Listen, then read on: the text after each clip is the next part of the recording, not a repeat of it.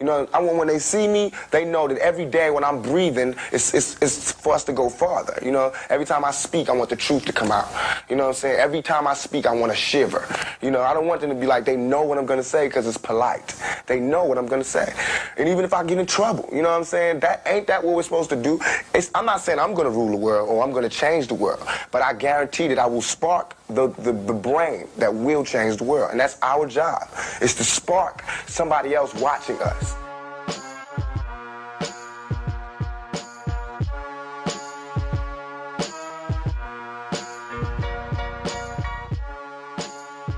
Hello everyone and welcome to the Black Consciousness series.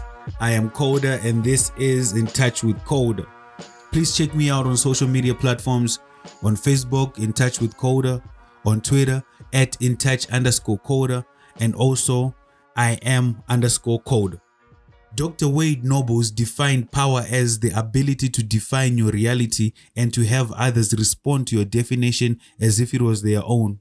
In this episode and throughout the Black Consciousness series, we will be taking back the power and removing the shackles from our mind. Like Steve Biko said, the most dangerous weapon in the hands of the oppressor is the mind of the oppressed. So let's take back the mind. Today, however, I'll be discussing racism, what it is, how it works, and how we, as the victims of racism, can identify it and create a code of conduct on how we can confront and ultimately defeat it. Most of us do not understand exactly what racism is or how it works. That is why we find ourselves in the situation that we are in. In the words of Nelly Fuller Jr., if you do not understand racism, what it is, how it works, everything else that you think you know will only confuse you. Racism, also known as apartheid, white supremacy, colonization, slavery, amongst other names, is the local and global power system structured and maintained by people who classify themselves as white, whether consciously or subconsciously determined. This system consists of patterns of perception, logic, symbol formation, thought, speech, action, and emotional response as conducted simultaneously in all areas of people activity: economics, education, entertainment, labor, law, politics, religion, sex, and war. This is according to Dr. Francis Creswell-Seng, an Afrocentric psychiatrist who diagnosed racism as a strategy for white genetic survival. In their quest of white genetic survival and world domination, white people will stop at nothing to achieve their objectives.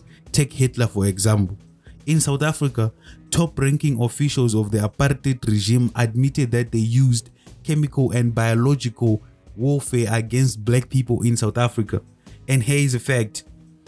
South Africa is the only country in Africa that has the highest number of white people living in it, and white people control all life-sustaining institutions. That is why South Africa is experiencing high effects of racism, and these effects of racism are drug addiction, drug use, drug-related murder, gender-based violence, teenage pregnancy, infant mortality, black academic underachievement, black teenage unemployment, black adult male unemployment, black teenage unemployment, black male incarceration, single parent headed households, chronic welfare dependency, poverty, AIDS, and homelessness.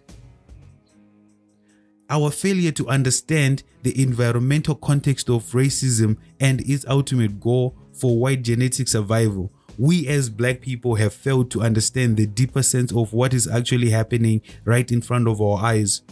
Racism is not personal, nor is it a mistake, but an act that is done on purpose by white people.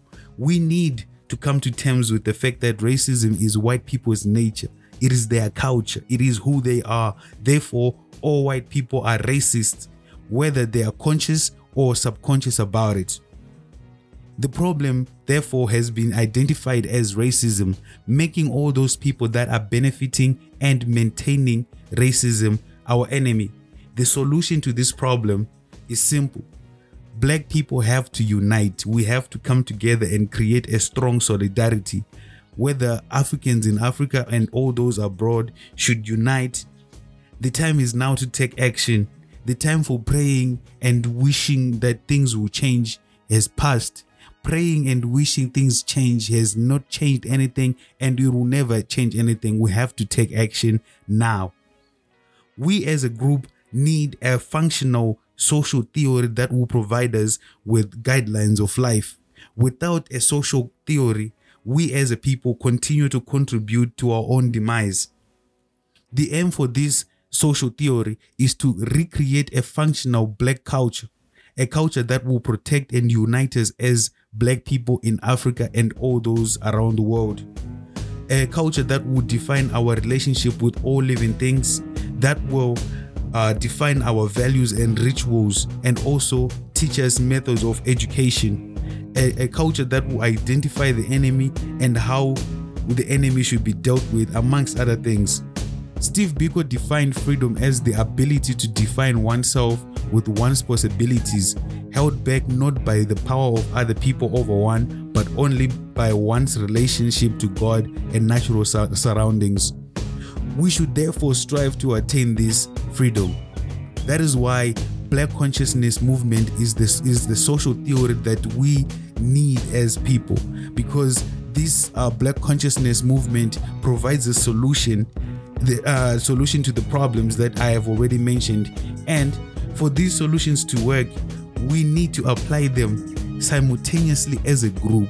This is not time to say these people can do what they want to do and I'll do what I want to do. No, we as a group, we need to do things that will benefit the group directly. What is good for the group is good for individuals, because most people confuse having rights with not taking part in the group. But the group defends and protects individual rights. That is why it is necessary for the group to function as a unit.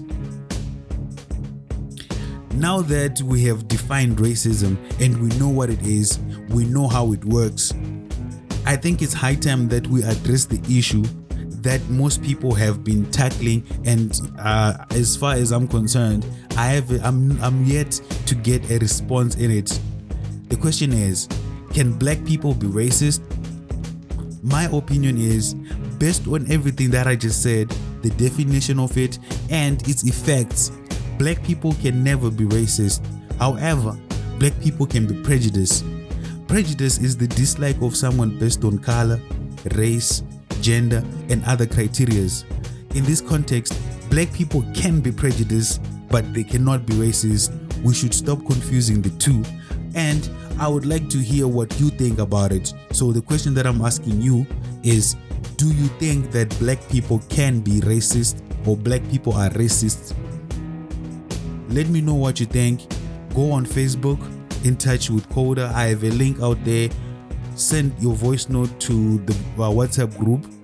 It is also available on Twitter as well. Send your voice notes there so that we can play them in the show and we can share our different opinions on the matter. But the most important thing is we need to understand what racism is. Now that we have a working definition by a black psychiatrist, it is possible then for us to do these things without fear. We should not be scared to speak our truth. You should speak your truth too, and we should live our truth.